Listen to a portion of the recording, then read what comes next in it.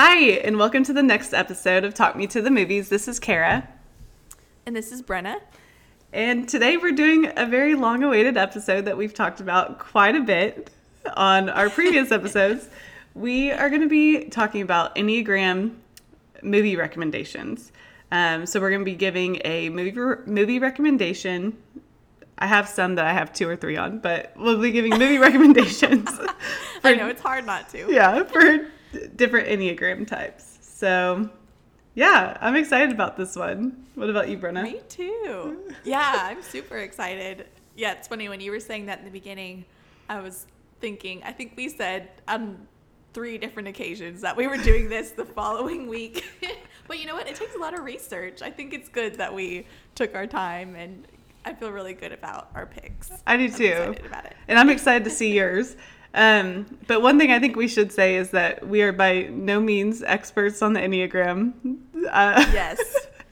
This is just our best guesses, I guess, is what we should say. But yeah. Yes, I appreciate that disclaimer, especially because I know Enneagram, for the people who are into it, it means a lot to them. So have some grace with us and our suggestions. And I'll admit too, for me personally, I'm pretty big newbie to the Enneagram thing. Like, I've been aware of it for a while, but I think only recently discovered what my number actually was and kind of dove back into it. So I apologize in advance if anybody hears my Rex and is like, that is so off. But I don't think that'll happen. I feel prepared. Yeah. I think there's one of mine that I'm like, I hope people wouldn't be offended by this, but I guess we'll find out. But what we'll do is we'll put some links below, just Enneagram resources, so you can go look up. If you don't know what the Enneagram is, go look at the different 9 personality types. I was actually kind of surprised how easy this was to do. Oh, good. I think that's so smart. It really is, like, I love what you said, that it's like storylines we kind of tell ourselves or identify with is how we kind of know our personality type. I think that meshes them together really well. Yeah. And I will admit, you and I talked about this. A lot of mine are based on, it'll be interesting. I would love to like get people's feedback on this episode just to know like if you are this type of number, like how you feel about the recommendation, because I feel like a lot of mine are based on the type of number that the main character is or a character in the movie is. Mm-hmm. But yeah. Yeah, we would love people's feedback. I think there could be some really interesting conversation around this for sure. Yeah, same. Should we say our numbers first or wait till we get to them? Oh yeah, let's do that. So my Enneagram number, I'm fairly confident, is a 5. I thought I was a lot of other things. I thought I was a 2 to start and then potentially a 9. And just coincidentally never like dug into what a 5 was. But when I learned more about it, I was like, oh, this is it. Like, it's kind of had that moment of like, get out of my head, Enneagram people, you know? So it's been really fun to like dig into that a little more. But just quick background on the 5 is, one of the names that goes along with it is the investigator. But kind of what I identify with in that number is just, there is that investigative part of like really wanting to dig into the details of things and like learn all I can about a subject I'm really interested in. Hence movies, like being obsessed about going down the rabbit hole with them. But also 5s are characterized by just fear of kind of being depleted in energy or feeling incapable or having like their personal space too invaded, and they desire to really be like self-sufficient and capable. And I identify with that. I mean, I love people. I don't identify with like people saying 5s are big time hermits, but I am super like maybe it's an only child thing, but just can be very like individualistic and just wanting to tackle things on my own, and definitely identify with that whole thing. Like, okay, I only have so much energy. Like, what should I choose to devote it to? And I get really stressed if I feel like things are going to take more of my energy than I like planned for. But also, I think this goes hand in hand with movies. On a more positive note, 5s can be really like imaginative and kind of live inside their heads a lot. And that really struck a chord with me as well. Just like, I've always been a daydreamer, can entertain myself like by being in my own mind on like long road trips and things. So yeah, and I think that really lends itself to loving things like film and just stories and getting caught up in all of it. But yeah, that's me. I like so see you being a 5. Like for a while you were like kind of between numbers, but like you were definitely the type of person I would go to if I wanted like information on something, and especially like how you know so much about movies and like how like everything interconnects, and even the way you researched before our podcast. I'm like, yes, she is such a Enneagram 5. But yeah. Love it. I'm glad that it's like affirmed by other people who know me well, because that's good. Yeah. So what about you? Yeah, so my number is type 4. I've heard like it being called like the individualist or the romantic. So basically this type is sensitive, can be withdrawn. They're expressive, dramatic. Something else I read says self-absorbed and temperamental, which these things are true. But I think as a 4, I do have a little bit of a flair for the dramatic, or like really like to get into the emotions of things. Like I feel comfortable in a state of melancholy. And that's important to know how to handle that. Yeah. And so, yeah, I really relate to the type 4. Definitely, I'm more emotions over logic. And that's something like I've had to work on a lot. So I don't have quite as many issues as I used to with being overly expressive or overly temperamental, because my emotions were like controlling me. Yeah, and it's said that a lot of type 4s are like said to be really creative, like artists or maybe even movie makers. I don't know. I'm interested to see what you put down as your type 4, but yeah, so that's my type. I love it. Yeah, with your just like background in fashion and things, like I think it totally makes sense. And for the record, I do not see you as self-absorbed, but I feel like we could probably all identify that a bit if someone said that your type had a bit of self-absorption in it. We'd all be like, yeah, okay. Yeah. And something interesting, I told you this outside of the podcast, but when I just like looked up for kind of shits and gigs on Letterboxd, like if there were any Enneagram themed lists that users had made, almost all of them, like if you just search the word Enneagram, they're almost all made by type 4s and 5s. It was so funny. I was like, this is weird, like that. I mean, but it makes sense, but it's just so funny. Like it speaks to the personality type a lot that these people were the ones who were even bothering to create Enneagram lists of movies. Yeah. And I was like, I love that. And then a 4 and a 5 are going to do it on a podcast. It's great. I'm so glad that you're a 5, because I feel like you can really, I'm feeling unsure about my pick for 5. But yeah, it doesn't surprise me that it's the 4s and 5s making the list, because I feel like all the 4 lists are going to be like kind of depressing movies or like love stories that don't work out. Yeah. The high emotion. And then 5s are just gathering all this information to have it on paper. Yes. Oh man, it's so funny. I can't wait to see her react. My 4s and 5 picks are very oddball. I will say that. Probably the most oddball picks that I have on here. And maybe because I was like thinking about it so much because of us, but yeah, it's funny. Cool. Should we just start with 1 and go up, you think? Yeah, let's do it. Okay.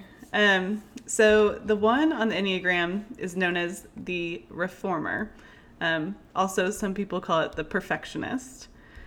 The movie that I picked or recommended for the Enneagram 1 is The Dark Knight.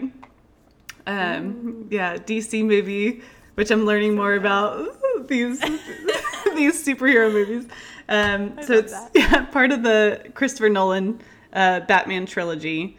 And this one, definitely picked this because Bruce Wayne, who's played by Christian Bale, is very Enneagram 1. He has this perfectionism, but also is like really concerned with restoring Gotham back to a sense of morality. But he's fighting this inner struggle with himself if he can stay moral on his own to defeat evil, or if he must have to like cross over. But in The Dark Knight, he stays good. So Spoiler, Batman stays good.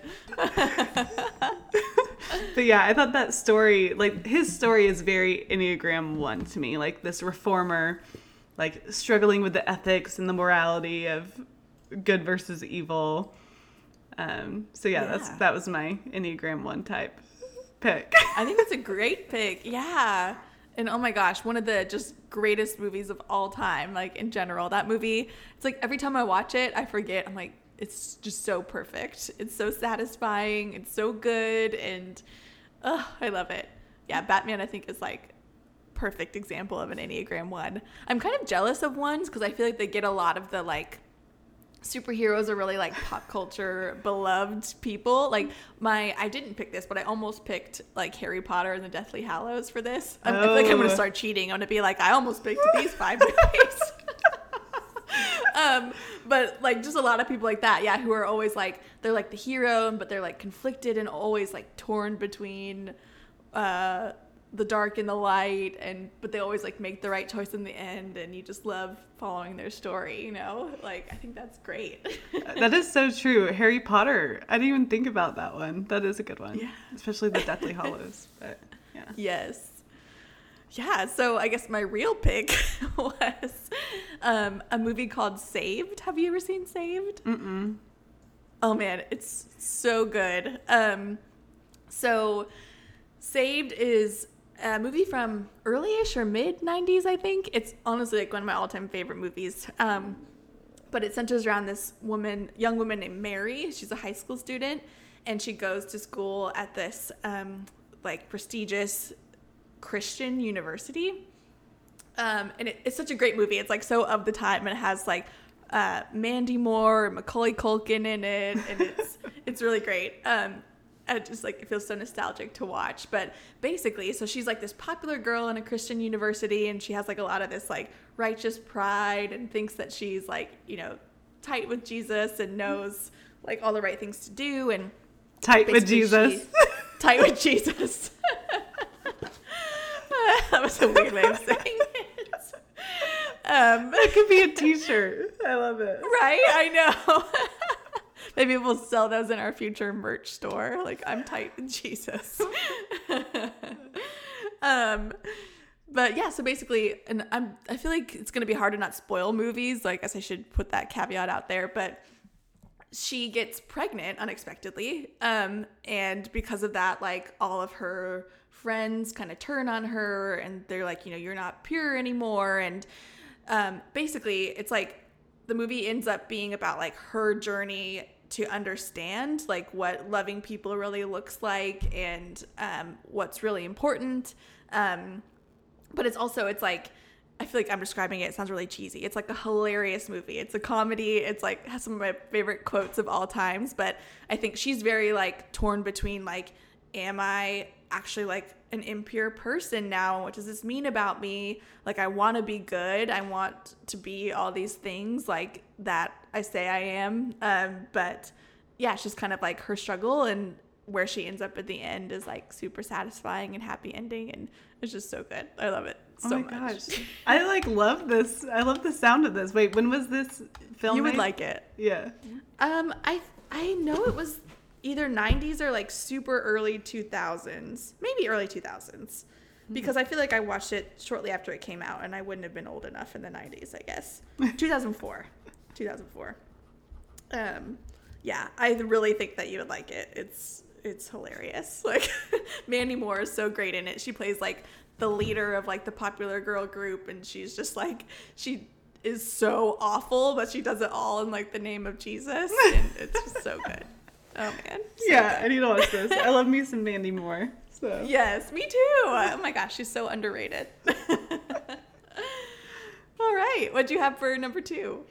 All right, so for number 2, which is often described as like the helper, one of the things I'm looking at says that number 2 is caring, interpersonal type, demonstrative, generous, people-pleasing, and possessive. I feel like what I'm referencing is like the thing that maybe we should should use one of your things because No, I have that too. Okay. I have clingy as one of the adjectives. The Enneagram like doesn't mess around. It's like, oh, these are the great things about you, but then here are the awful things about you, and you're just like, whoa, I feel attacked. What I think is so interesting about the Enneagram is oftentimes the best thing about you ends up being the worst thing about you. Yeah, it's so true. It's like, I love that it just acknowledges people's complexity, and I think it's really good. It's so like honest. Yeah, it really is. But for my number 2 pick, I actually have a foreign film. Amélie is what I chose. Oh, nice. Yeah, which is a French film from 2001, directed by Jean-Pierre Jeunet. But it's yes. It Sounds good to me. Yeah, it stars Audrey Tautou, which is played by Amélie. But basically, it's a story about a very shy Amélie, and she kind of finds her place by like helping people in her neighborhood, her like small French neighborhood, either by matchmaking people or being like someone's guardian angel or kind of watching out for people. And through this journey of helping others, she kind of starts to find herself, but also falls in love. And it's just a sweet movie. You know what's so funny about this movie is I remember being a child and walking through Blockbuster and seeing the front of this movie like on the shelves at Blockbuster, and I was convinced it was a horror film. I don't know. I was too. Yeah. I don't know why, but the front of it looks so scary. But come to find out in adulthood, I found out what it really was, and it's actually one of my favorite movies now. So yeah. Yeah. I need to watch that one again. It's been so long, but it's really good. Did you know they have a Broadway play of it now? Or did before? Oh my gosh. Yeah, I bet that is so good. It's so good. I love this. Aww. It's a really good, it's a feel-good movie. Yeah. Nice. I love that. And yeah, that's what's great about these lists is like, even if you're not into the Enneagram, we're just suggesting good movies at the end of the day. Or movies that we like. Yeah. Nice. I think that's a really good pick. Yeah, it's funny. I feel like romance is a very 2s and 4s. Like when I was doing research, like they were like romance movies very much fit in kind of different aspects of them, but that they kind of match those numbers. And so the movie I picked is essentially like a romance as well.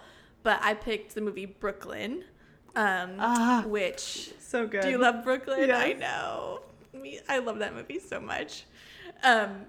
So yeah, Brooklyn, I think it only came out like a few years ago. I still don't really know what time is anymore, but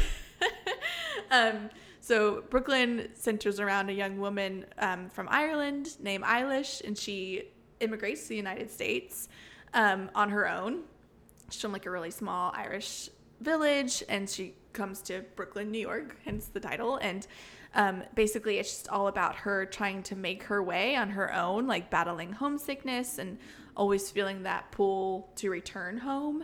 But then she falls in love with an American guy, and they get married. But after that, because of like a family tragedy, she ends up having to go back home. And I think that's really when kind of like the type 2 aspect of this movie comes into play, because she's really pulled into this helper role of like, okay, I need to serve my mom. Like she's on her own now. Like at the end of the day, I am this Irish woman. Like these are the people that have known me all my life, and I kind of like owe them something. And so she's just like really torn between pursuing the life she's created on her own in America and staying in Ireland. But I love it for 2s because just at the end, it's kind of like you were saying with Amélie, like she ends up kind of like choosing herself and the love that she's found. And I just think it shows like the 2's arc of like, it's so hard sometimes to do something for yourself when you like always just want to help others, and you feel like that's what loving them, like the only way loving them manifests. And yeah, it's just like a really special movie. I love the ending of it so much, and like Saoirse Ronan, who we've proclaimed love for on this podcast before, is the star of it, and you actually get to see her be Irish, which like you don't get to see very often, and it's just so good. We're actually coincidentally talking about it in a film club that I'm a part of next week. Like, I'd already picked this movie for this before deciding that. So that means I get to watch it again. So I'm excited. Nice. Yeah, I was going to say, I was like, it's weird that we never get to see Saoirse Ronan play like an Irish character. And honestly, this is the first movie I saw Saoirse Ronan in. Oh, really? Yeah. It's such a good one. It really is. For her. Yeah, and I'm not sure like where, like I know that she's been working since she's like been really, really young, but like at least from whenever I saw it, I remember being like, who is this actress? Like she is good. And then now she's in the Oscar conversations and all these like huge things. So yeah. She's the best. I love it. She is. She's great. Yeah. All right, should we go to 3? Right. Yeah, let's do it. Okay, number 3, which is known as the achiever, which they're typically success-oriented, pragmatic, adaptive, excelling, driven, and image-conscious. I actually have a lot of friends that are 3s in my life, but I love 3s. They are I guess like my perception of 3s is that they are kind of performers, so they have a flair, kind of like the Type 4. They have like a flair for the dramatic. The movie that I picked was Lady Bird, which is directed by Greta Gerwig, which we've talked about Lady Bird a lot on this podcast, but really it also has Saoirse Ronan in it. Our next 6 movies star Saoirse Ronan. Honestly, we should just name our podcast like Greta Gerwig, Noah Baumbach, Paul Thomas Anderson. We really should. Just like just know what you're getting yourself into. Yeah. We like what we like. We don't like to stray away. Yes. But I think Lady Bird's, it's a really good one. Yeah. And it really is like kind of like the story of a 3, which I think she's probably a 3 wing 4, like growing up. And she definitely has like a flair for the dramatic. Like she expects more from her typical Sacramento high school life. And one thing about Type 3s is that they can kind of be so like blinded by like becoming successful or like becoming not all 3s want to be famous, but becoming known, that they can kind of like people that have helped them get there can kind of become overshadowed. And that's kind of like the deepness that comes in with Lady Bird's relationship with her mother in this movie. So and so and it is also funny because there's like a point where she's like applying for colleges and she like gets into these certain colleges which are like fine colleges, but they're not like cool enough, they're not like liberal arts enough for her to like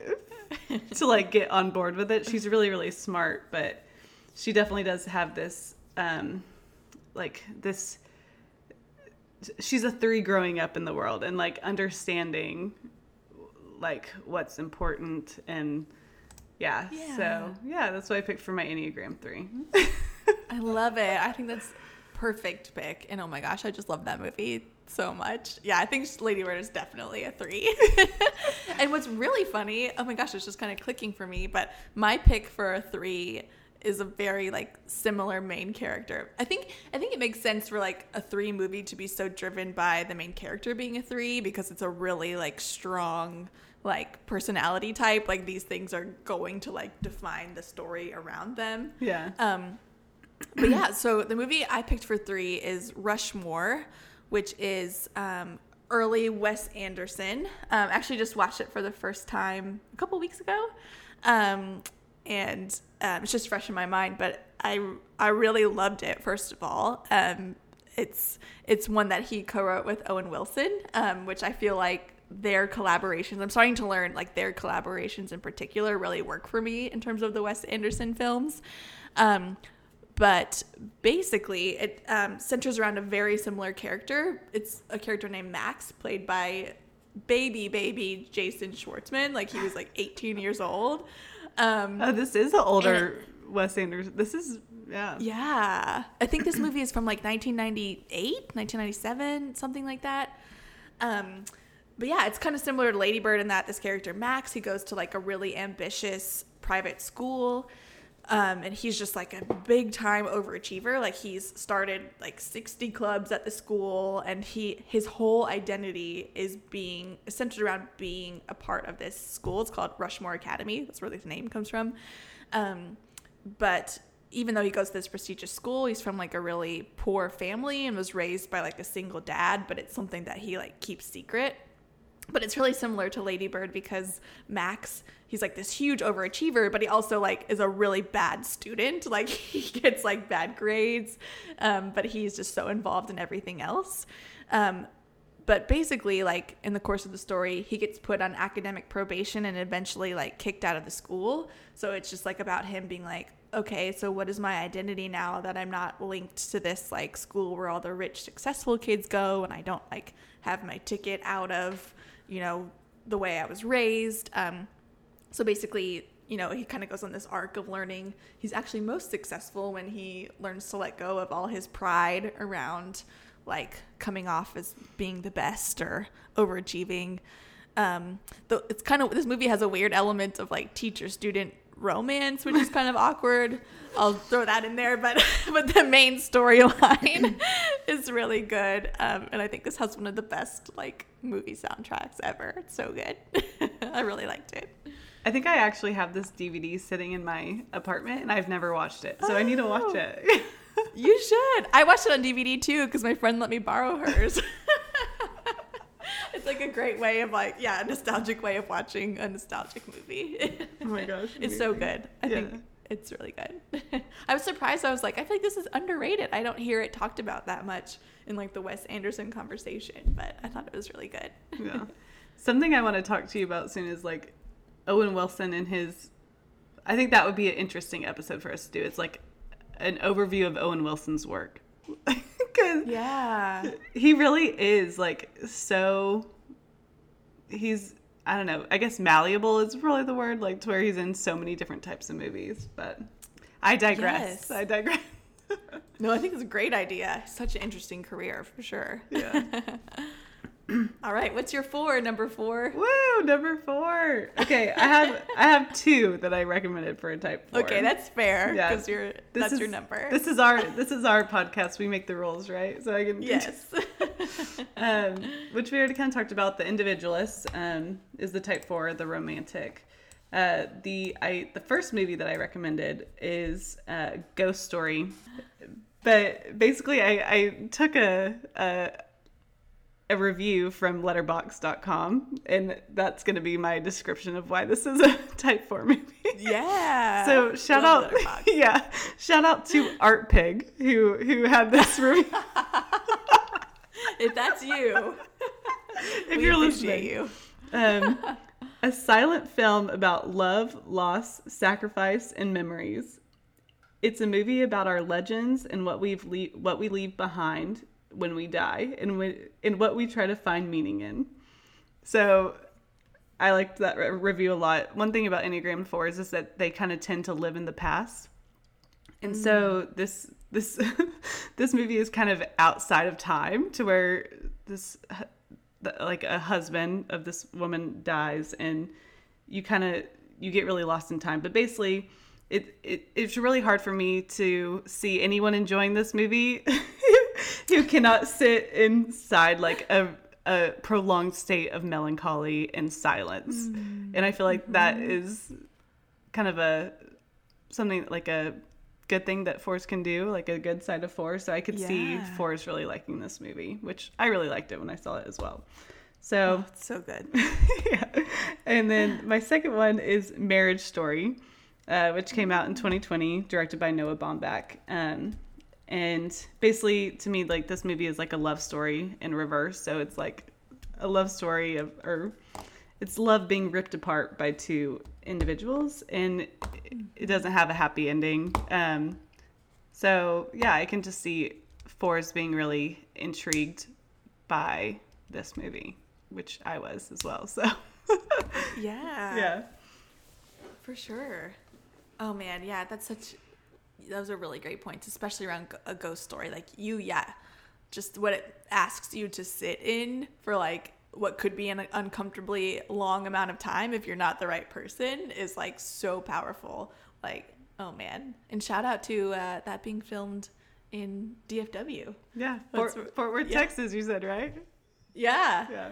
So cool. Oh, what a great movie. I'm pretty sure. I love Marriage Story too. Yeah, they're both so good. I'm pretty sure I saw that Ghost Story was made for under $10,000. I believe it. I do too. I was like, here, you're gonna wear a sheet, Casey Affleck, for 90% of this movie. Poor Casey Affleck gets covered in a sheet for his entire career, and Ben Affleck is out there being like indestructible. So. Right. And I think I remember looking it up. I was like, was that really him for like the rest of the movie? Like it could have been anybody, but it was really him who wore that sheet around. So great. Man, I need to rewatch that movie for sure. What'd you get for 4? All right. So I know a lot of 4s. Obviously, you're one of them. We've had some other coworkers who are 4s, and I have a really good friend who's a 4, and I reached out to her, who's also a movie buff, and I was like, hey, what are some movies that really resonate with you? She sent me a really long, really great list, so it was really hard to pick one. But the one I picked, I definitely have some bias toward, and it's kind of an oddball pick, I'll admit. And it's funny because at the beginning you were like, they always pick, 4s always like movies where it's like a love story that doesn't work out, and that is what this movie is. So I'm sorry for being so stereotypical, but it's a movie called Comet, which have you ever heard of it? No. I had honestly almost forgotten about it. I haven't seen it in so long. But it came out in 2014, stars Justin Long and Emmy Rossum.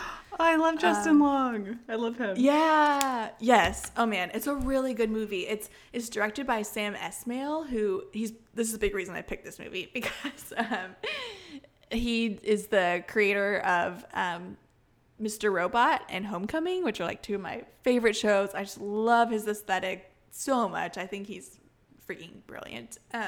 Would follow him basically anywhere and watch anything he made. But yeah, Comet is so it's a love story between these 2 characters, but it also has an element of like kind of fantasy sci-fi in that it kind of like jumps time and dimensions. So you kind of see this couple like kind of in 2 different states or versions of themselves. You see kind of like the arc of their romance. And it just has some really like interesting things to say just about, you know, what love really is, and like, you know, when relationships should work and when they shouldn't. It's tough. It's like a very honest look at a romance, especially when like it's like 2 people who are always pulled to one another, even like in different dimensions, you know, but like they're never quite on the same page.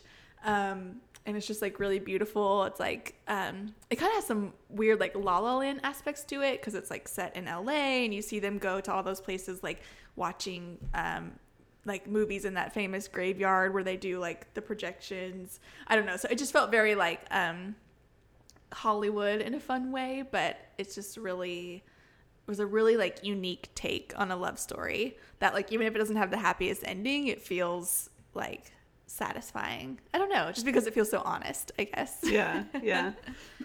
Man, this is giving me like 500 Days of Summer vibes. I'm like, Yeah, it definitely has some similar elements. Yes. Yeah. It's like a darker 500 Days of Summer. Darker not in like a just in like no one's like breaking out into song, you know, but 500 Days of Summer crossed with horror film. Yeah, like if you watch that movie and you just wanted it to be sadder and make you feel worse, then you should watch Comet. Oh my god, that's exactly so like good. What I'm looking for in a movie. Yeah.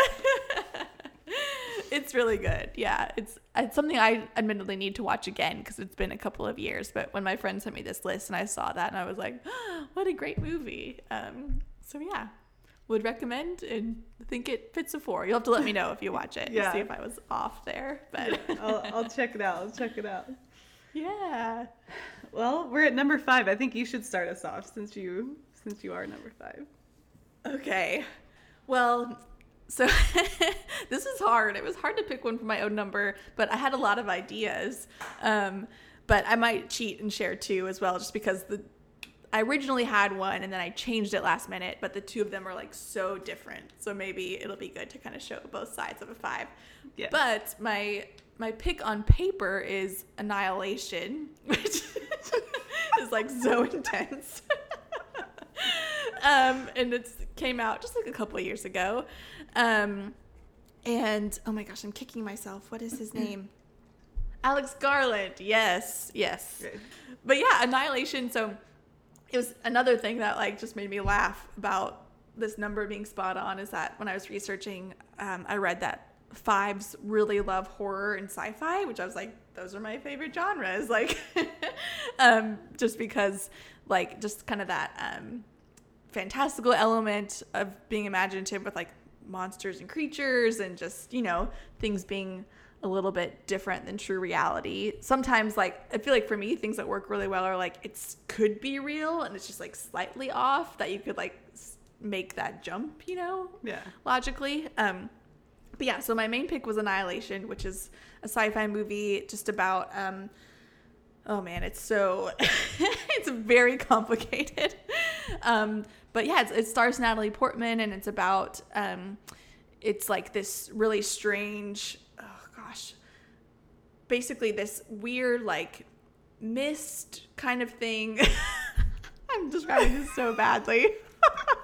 It's like this thing like appears on Earth and people don't know what it is, and it's basically like this weird like wall that like people that just like appears, and when people try and cross into it, like they've never come back. And so they keep sending teams of researchers to the other side of this weird mystical wall thing. And so like it's all about this team of like women scientists that end up going in, trying to figure out like what has happened here, what's happening on the other side of this. And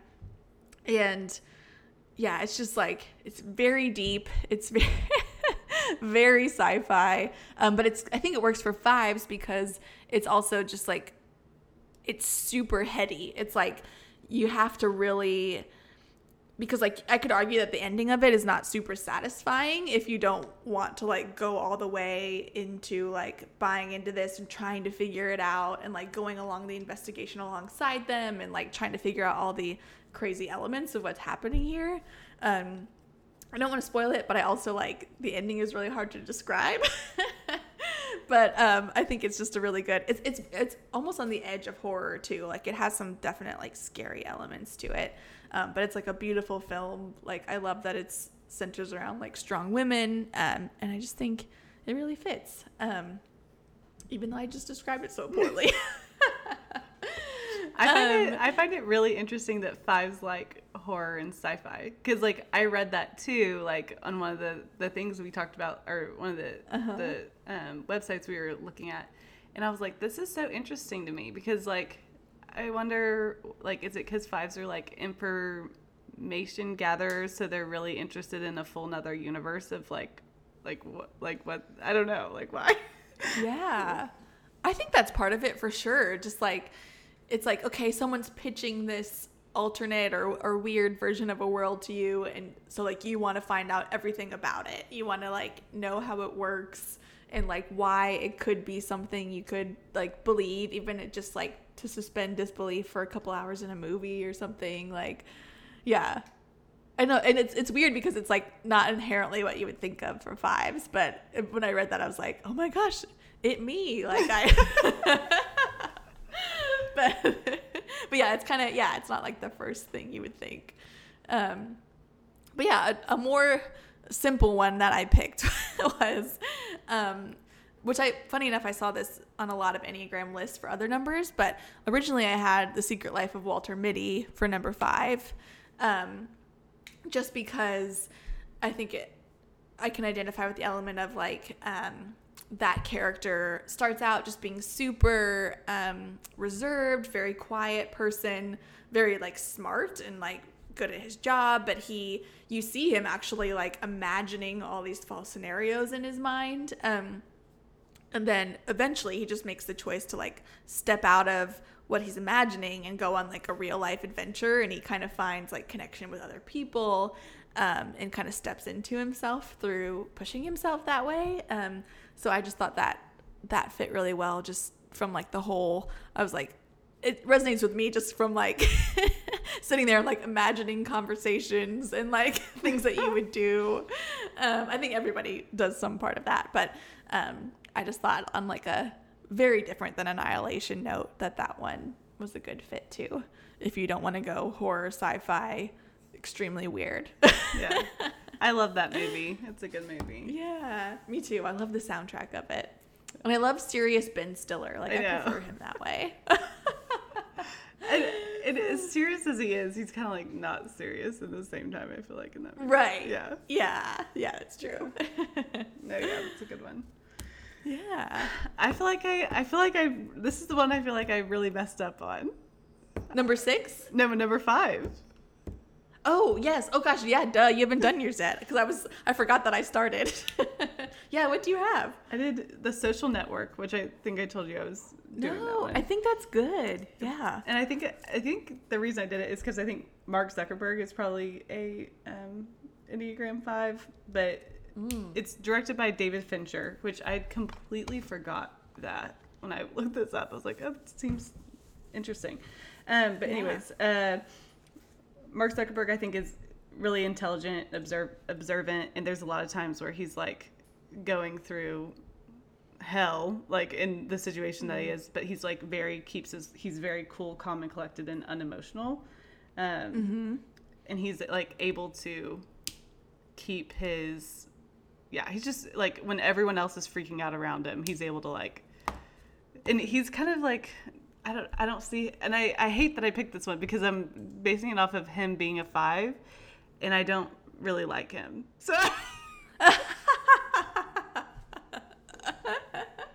That's okay. You could be like people on different spectrums of the number, and I automatically take this one back because I'm not feeling good about it. Another one. No, I think it's good. I think, you do? Honestly, I if anything, I could testify to that because I love that movie. I really, really love it, and I think it fits really well. Like, because even though he's so unlikable, but in that movie, especially like the way Jesse Eisenberg plays him, he's like fascinating to watch, and like I actually think that's a really good pick for a 5 for sure. Like, as much as like, even if I might be like pulling from the more fantastical, like that other part of it definitely is an aspect of a 5 for sure. Well, that's good. Yeah. That's good. I was like, maybe I should have like chosen something I know you love, like Midsommar, or like. No, I love Social Network. I think it's one of like the best movies of the last decade, like hands down. Yeah, it's amazing. I think it's so good. Yeah. All right, so for a 6, I'm realizing I picked so many like niche films, so I apologize if these are like unrelatable to a lot of our listeners. But and this one, might be a stretch, but for 6, I picked a movie called Thunder Road, which is super niche. Like, I don't think it ever had like a big following, but oh my goodness, I love it so much. It actually was originally a short film, and then the guy who wrote it turned it into a full-length feature. But I think really what I identify in it is that like the aspect of a 6, like, you know, 6s can feel really unsettled and they desire to feel grounded, and there's like that element of wanting to overcome whatever fears they have in relationships or other things in life, and like kind of step out on their own and learn that they can be grounded. So like there are definitely other things that play in the movie Thunder Road, but he and his wife become divorced and his mother passes away, but he also has a young daughter. So he's dealing with just a lot of pain and loss of like 2 of the strongest relationships in his life. And the movie starts and he's having like just basically an epic meltdown. It's like hilarious, like the way it unfolds on screen, but just, oh man, just like the biggest mental breakdown. And I don't think it's good to like laugh at mental health issues, but this movie is like a really honest look at some of those things. And they kind of use this comedy as a lens for that, but it really is like, at the end of the day, has a lot of heart, and just like sincerity about it. But basically through the course of this movie, you see him at his rock bottom in the beginning and just feeling completely ungrounded and like basically caving into all the fear that brings. But you kind of watch over the course of the film him become stronger and strengthening his relationship with his daughter. That's like a huge point of the movie throughout the whole thing, is just trying to kind of get her back physically in his life and on his side after this bad divorce with his wife. It's just so incredible. It's so moving. It's like, I can't recommend that movie enough. Like, the guy who made it, Jim Cummings, he was like, you know, not a name in any way, shape, or form, but he like created this film that I think had like a lot of love on the festival circuit, like the year that it came out, but it stayed pretty like indie. But yeah, it's really, really good. I need to watch that. Sorry that I might just put that on my list for this weekend. Yes, I feel like a 4 would appreciate it too, for sure. Yeah, it's just really sweet. So for my number 6 pick, this is actually, I feel like this is actually one of my favorite movies as well. Probably of all time, like top 10 for me. Ooh. The 6 is known as The Loyalist, is kind of what they're called, but the movie is The Dawn Wall. Have you seen this movie? No. The what? The Dawn Wall? The Dawn Wall. It's a documentary. It's by Josh Lowell and Peter Mortimer, or directed by them, and it's the story of Tommy Caldwell and his like planning of climbing this climb called the Dawn Wall in Yosemite. But really, why I love this movie so much is that he has to have like someone there with him to do the climb, and that person is Kevin Jorgeson. And I think why I love this movie is because this documentary is Tommy Caldwell is supposed to be like the star of this. It's like he's doing something that's never been done before. And the documentary was very much supposed to be like, I think when it was started, it was very much supposed to be like centered on him.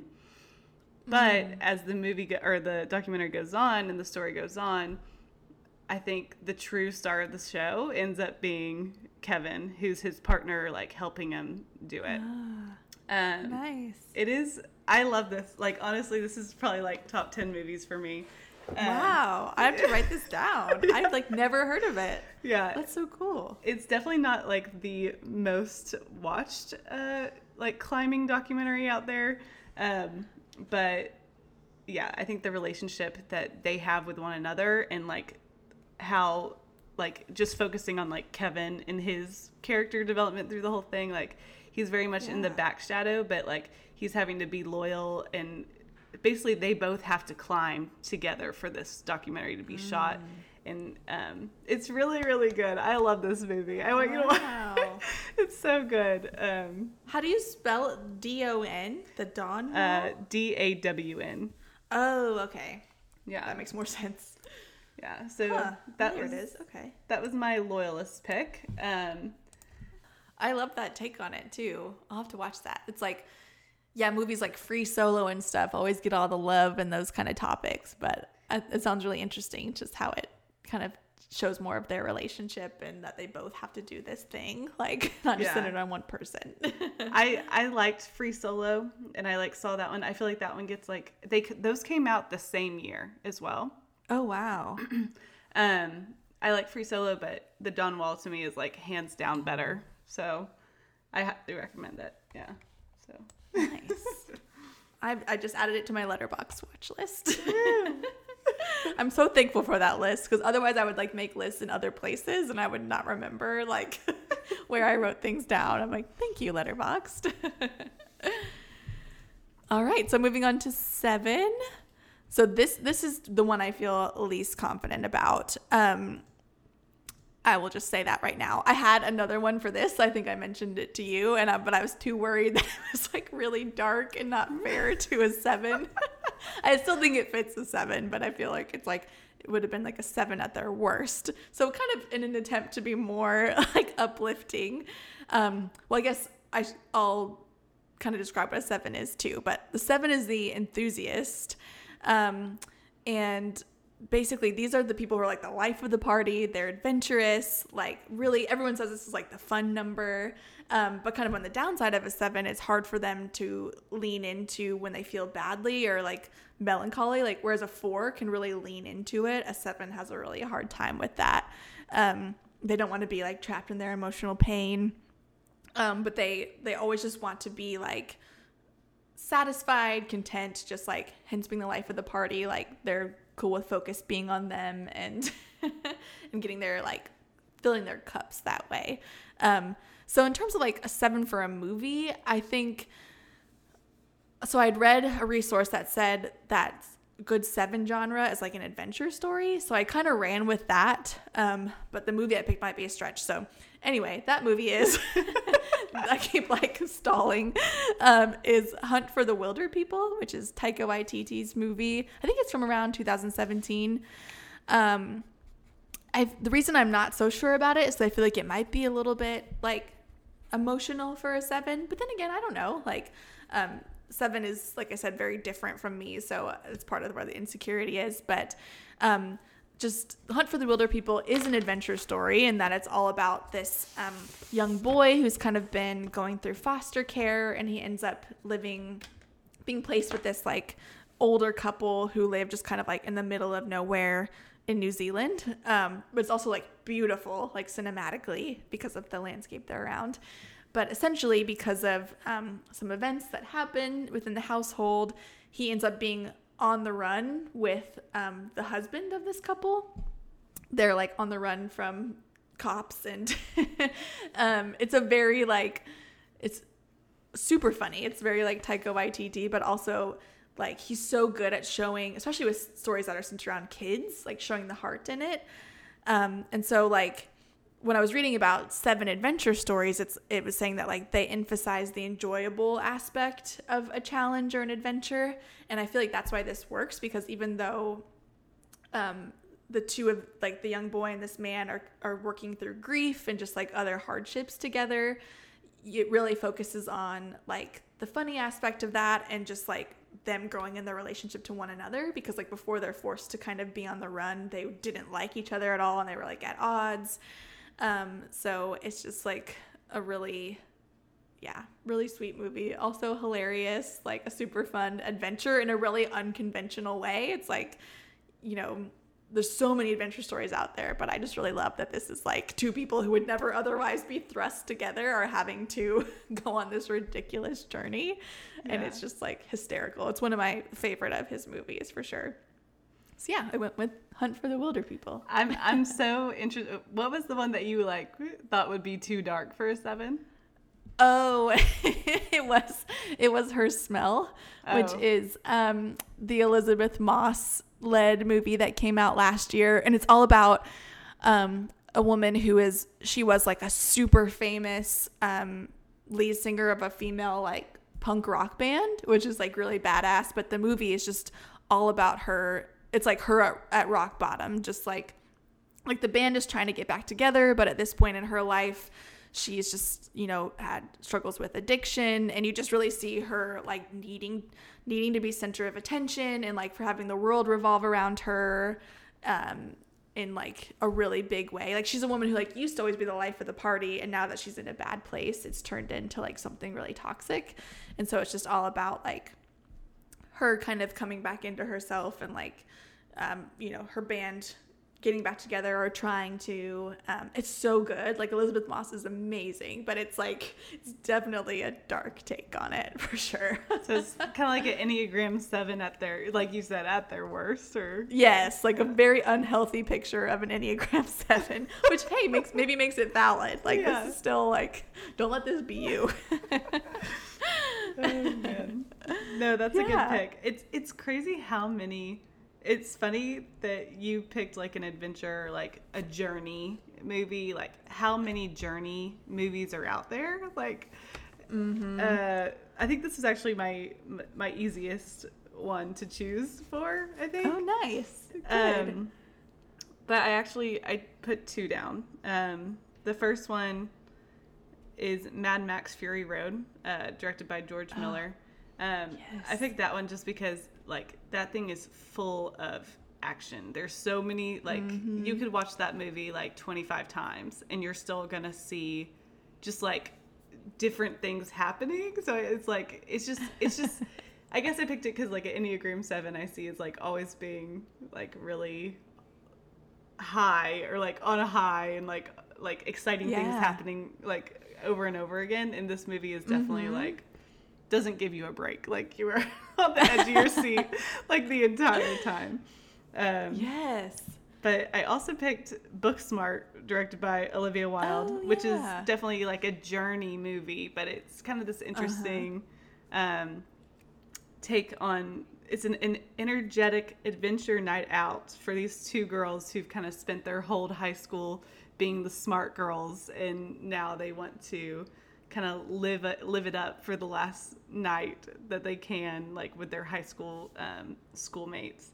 And it's just, it's just like continuously, it's just a fun movie, I think. So that's why I picked that one.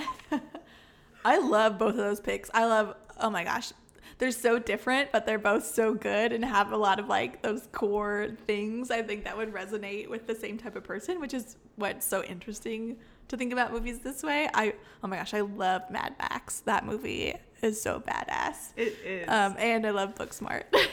Yeah, I honestly like Mad Max. Whenever I saw that movie, Mad Max Fury Red. When I saw it, it really did open my eyes to like, I guess, the amazement of like action film. You know what I mean? Mm-hmm. The fight sequences like really are reminiscent of like some of the Lord of the Rings sequences. I'm like thinking of like Legolas and like that kind of stuff, but it's like on steroids. Like it's like right. Yeah, it's like it's not cutting any corners. It's like oh man, and I think it's so cool the way you thought of that too. Like even if like the characters in the movie aren't sevens, like the aspects of the way this film was made really resonate with the 7. I think that's really cool way of thinking about it. Yeah. Man, that's another one I need to rewatch. Me too. Like literally, I could go on about that movie for a while. Like that one is amazing. So good. Yeah. You literally can't tear your eyes away from it. You like can't. Even like the quieter moments, it's like, like riveting. Yeah. Even the quieter moments are like screaming at you. Yeah. Yeah, it's true. Or like with some sort of imagery or like uncomfortable imagery or something. Like Yes. I recently watched one of the old ones. I don't even remember which one it was, to be honest. I was just like watching it on TV and I really liked it too. I was like, this is just like the most bizarre universe they've built, but somehow it works. Like, nice. Good picks. We're getting to the home stretch here. So the 8 is The Challenger. Is that the name you have for it? Yeah. Yeah. Okay, cool. So 8s, their core desire for themselves, like when they're healthy, is to be controlled and perceived as strong and powerful. But they fear others controlling them or being seen as weak, feeling betrayed, or like a victim of injustice. They can be very like protective of themselves or come across as aggressive because they fear like being hurt by others or like showing them been hurt by others. But on the flip side, a positive of that is like they can be really protective of others and have like a gentle nature. So when I was thinking about type 8s, kind of similar to 7s, I feel like action movies really lend themselves to this type just because they're very like strong personalities and are like protective and all those elements. But the movie I picked for this was Widows. Like this one I felt really strongly about. I was like, oh, I know a movie for this. First of all, just great. I'm loving doing this list because I can just gush about 9 movies that I love. We're not going to recommend any bad movies, I guess.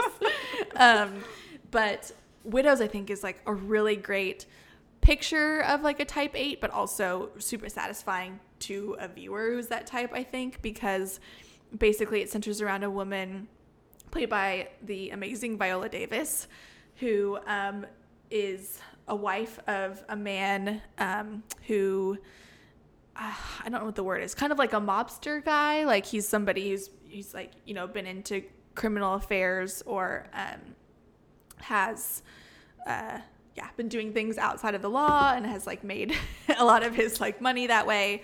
He's not like totally maybe he's a bad guy. I don't know. It's complicated. But anyway, he dies.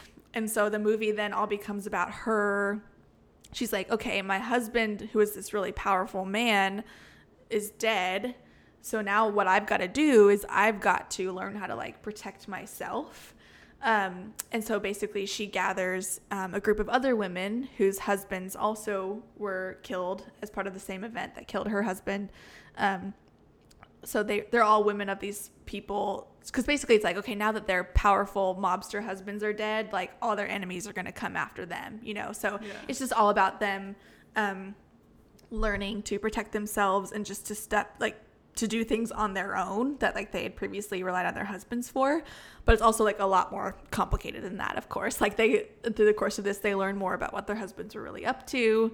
And the Viola Davis character in particular, I really think fits with an 8 because, she's always been someone who's strong-willed, but when this happens to her, she starts out just being super like stoic, and like when she's rallying these women, like she's very like strict with them, and like just doesn't beat around the bush. She's like, nope, this is what we're doing, like I'm the one in charge, this is our plan. But then she obviously comes to like be a protector for them, and yeah, it's just, oh my gosh, it's so good. It has everybody in it. It's like such a good movie. And it's funny, like I didn't read until afterwards, but like I was reading that the 8 genre is usually like mafia stories work for them, and I was like, oh, that's weird, this is kind of like that. But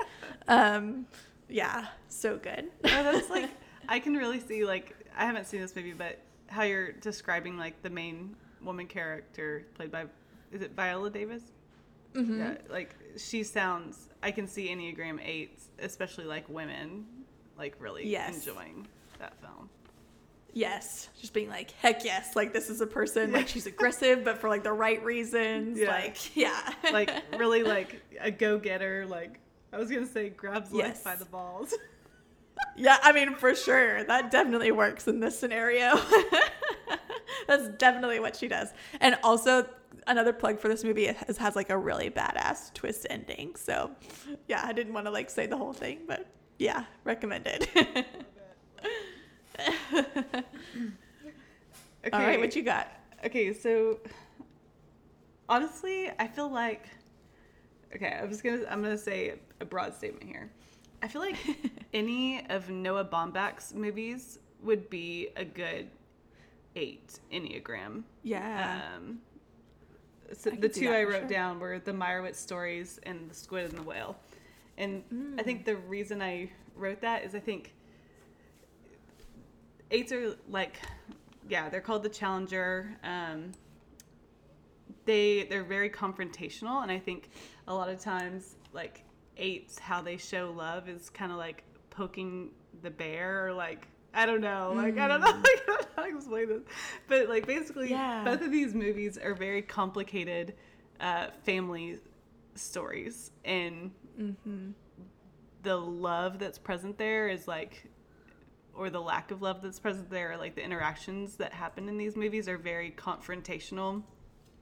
And as an Enneagram 4, like sometimes I'm like sitting on the edge of my seat, or like I feel uncomfortable in this situation, or like the conversations that happened, or like just the entering into conflict,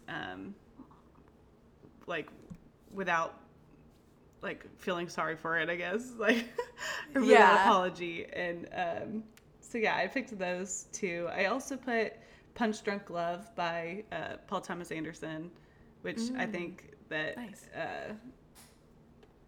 Adam Sandler's main character is very Enneagram type 8, and like the story of like him falling in love. But I kind of struggled with this number. I feel good about it, but I'm like, I don't know.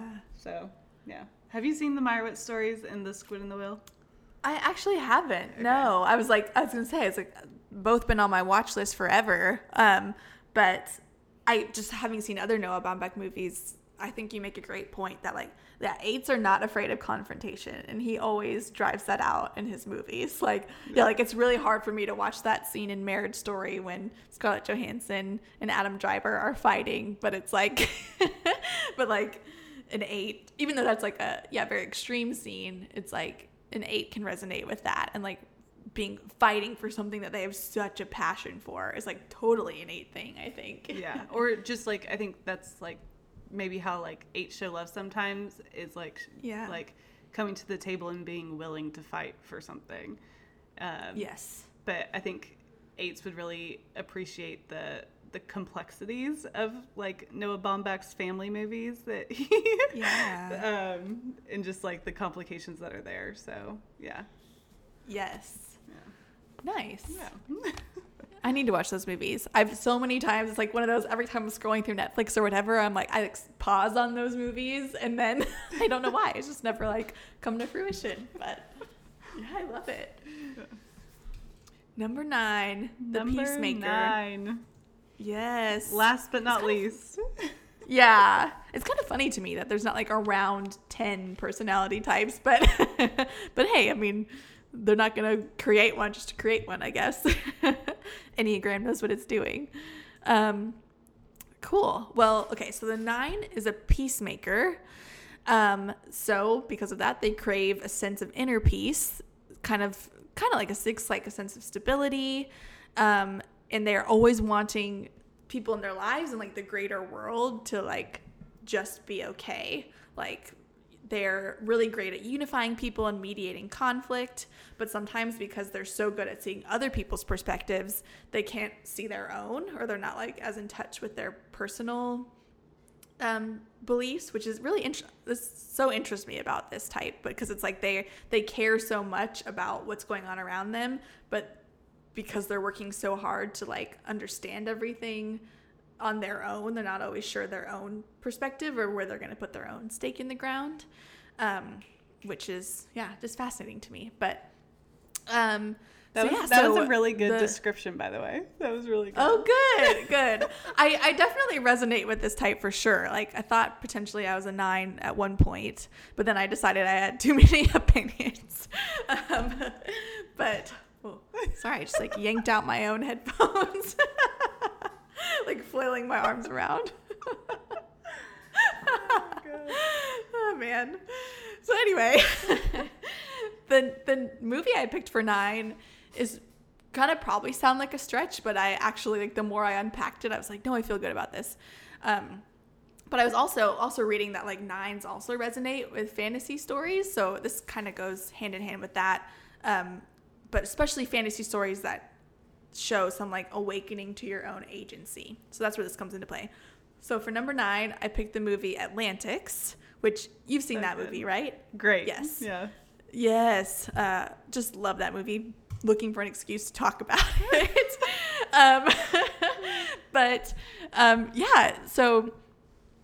So Atlantics centers around a character named Ada, who is living in I can't remember if it's actually in Senegal or if that's where the filmmaker is from, but this is a foreign film.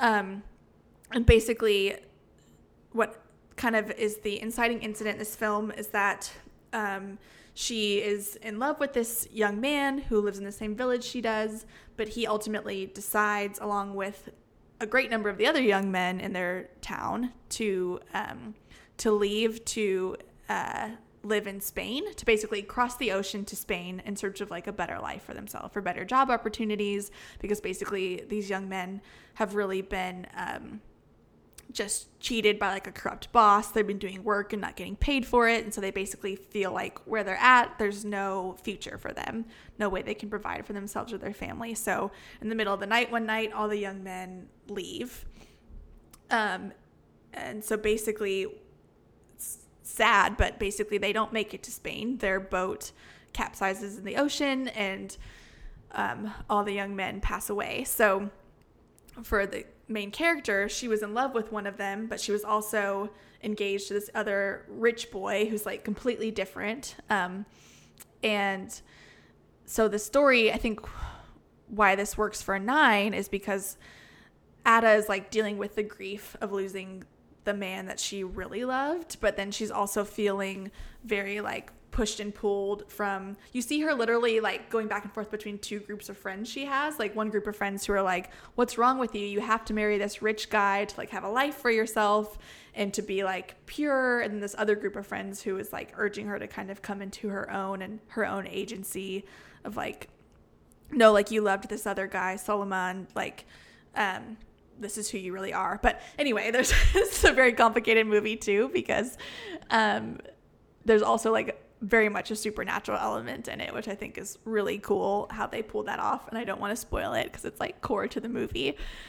So there's that element, but also overall, I think it appeals to the altruism of a type 9, like really caring, like as a 9 viewer. Not that this is like core that much to the storyline, but like a type 9 can really find like their care for like refugee crisis, exploitation of the poor by the wealthy. There's a big like element of like Ada's dealing with like fetishization of purity from the people in her life, because she had this other relationship that wasn't like seen as like correct in the eyes of God and wasn't to the man she was like supposed to marry.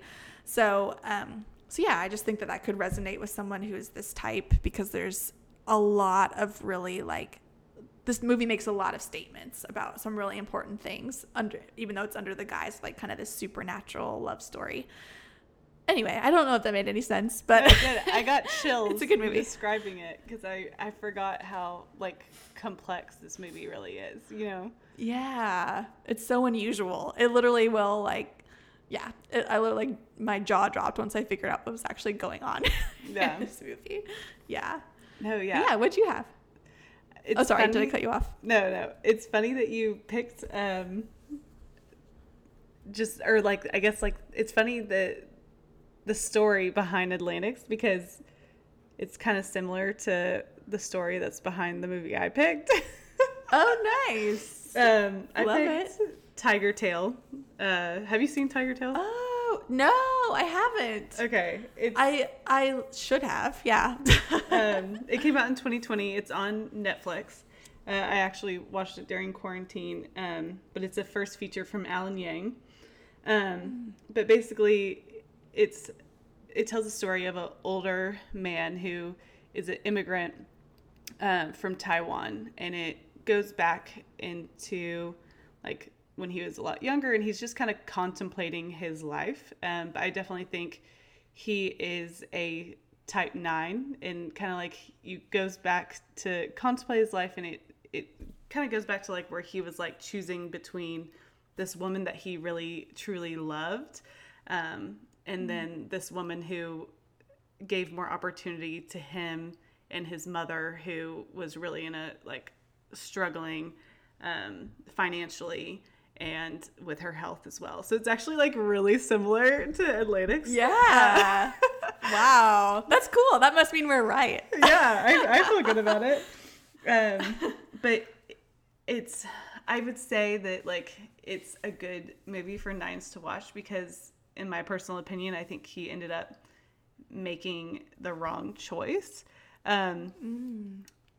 Because he was putting the needs of others before his own needs, or like before his own wants, and was able to like kind of like separate himself from that.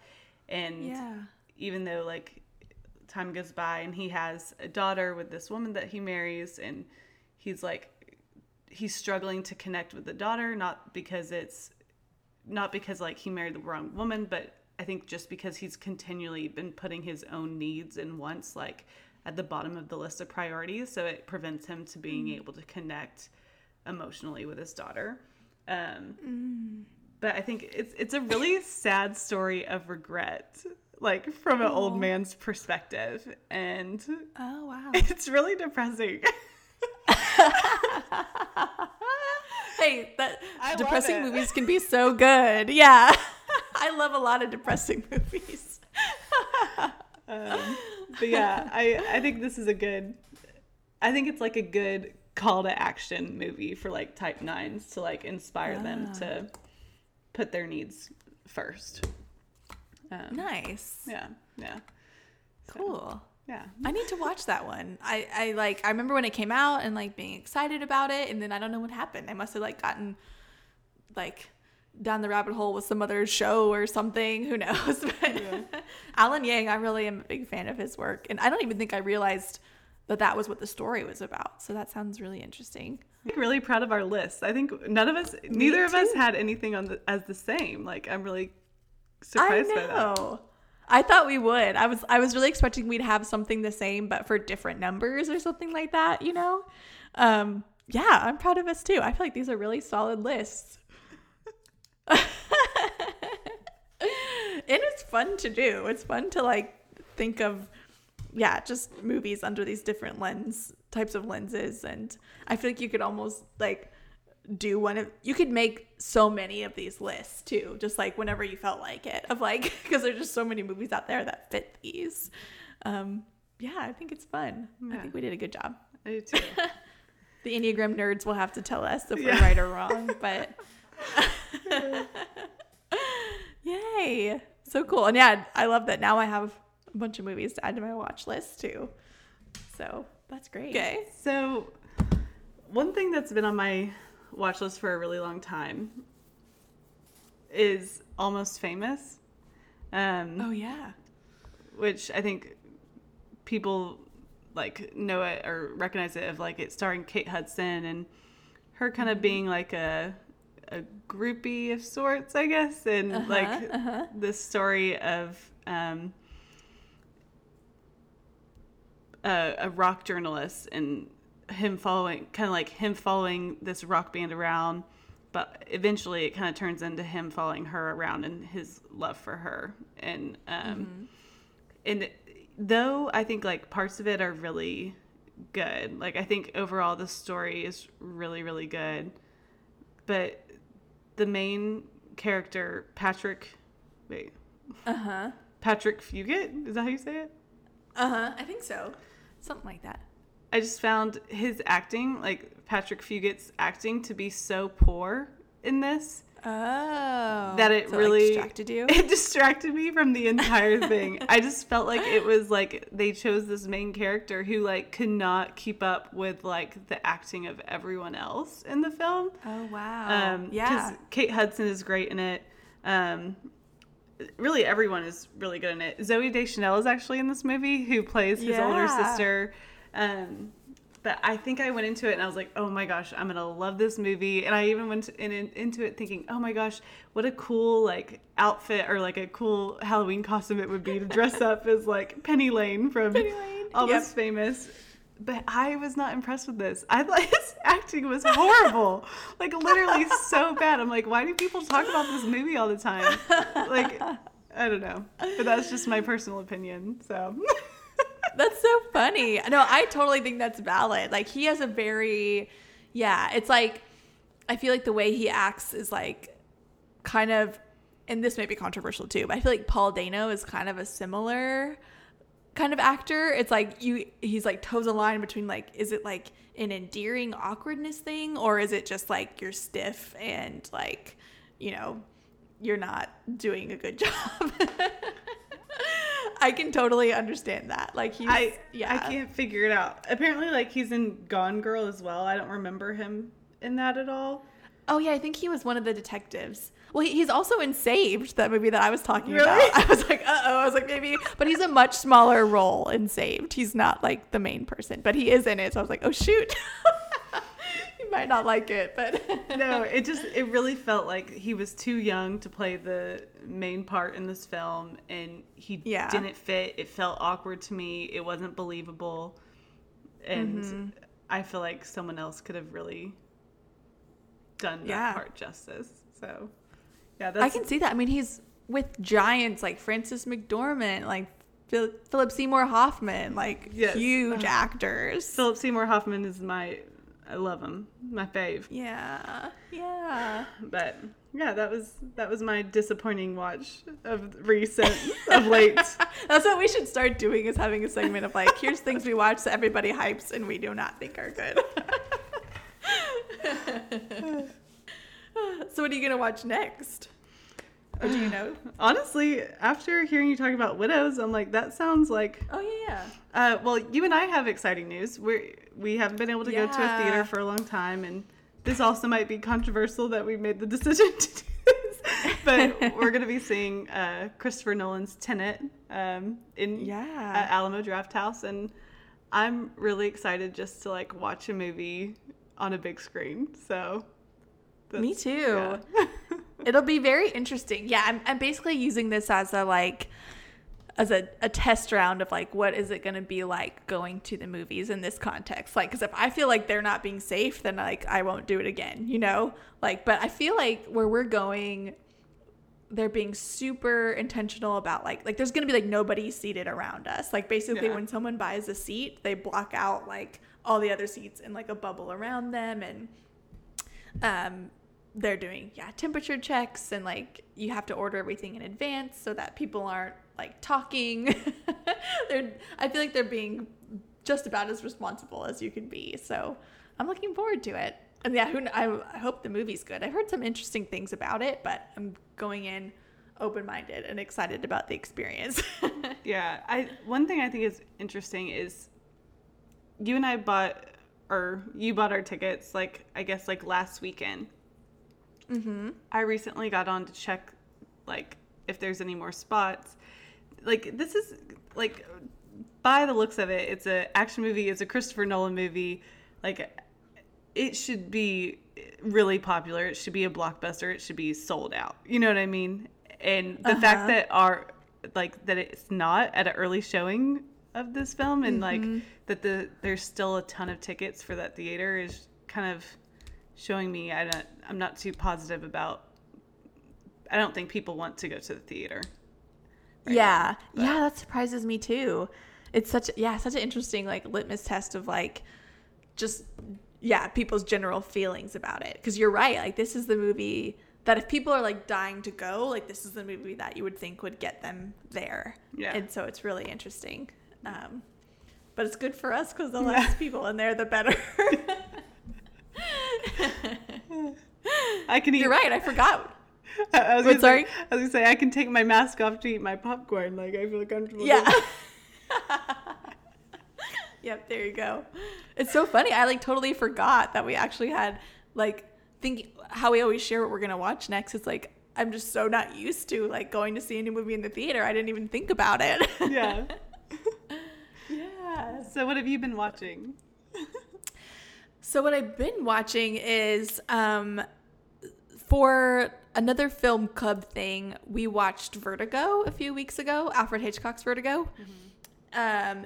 And I just, like, I'd never seen it, and I just felt so, like, I just really loved that movie so much. So because of that, like, my husband and I have been just kind of making our way through, like, a bunch of the other Hitchcock classics. So, like, I'd seen a few of them before I saw Vertigo, but since then, in addition to Vertigo, we've watched Rear Window and Dial M for Murder. And that's just been really fun just to, like, I don't know, I feel like I'm way late to the game to just now be watching all of these movies too. But I've just really been enjoying it, like getting into the old classic movie sphere. And they all are mysteries. And it's just been a really fun, like, little tangent to go on. So I don't know how many more we'll watch, but so far out of all of those, like I'd also seen like The Birds and Psycho before. But I just really am obsessed with Vertigo. Like that movie has kind of like changed my life. So so like after I saw that, I was like, I'm all in. And the other ones are good too, but that's been my favorite one so far. What striked that? Like what struck the watch Vertigo? Yeah, or to watch like a bunch of Alfred Hitchcock's films. Like, well, it was really just coincidental because we, like, for this film club, we have like just a list of like 50 movies that like people have just added, and so we kind of rotate who chooses one for the week, and Vertigo had been on the list, and so then when it was this person just chose it for that week, and so we watched it for film club, and then just because I loved it so much, just have gone fully in, like, okay, what else can I watch that is like this? Like, just so beautiful. Like, oh my goodness, the costumes, like, just so charming. And like, he was just, I know Alfred Hitchcock was not the best dude, but he was so like ahead of his time. Like his movies are just incredible. So yeah, it's just, I've been totally wrapped up in that world, and who knows when we'll exit out of it, but we've been hardcore in the 1950s as of late. Yeah. I mean, go back. It's way better than the current state, you know?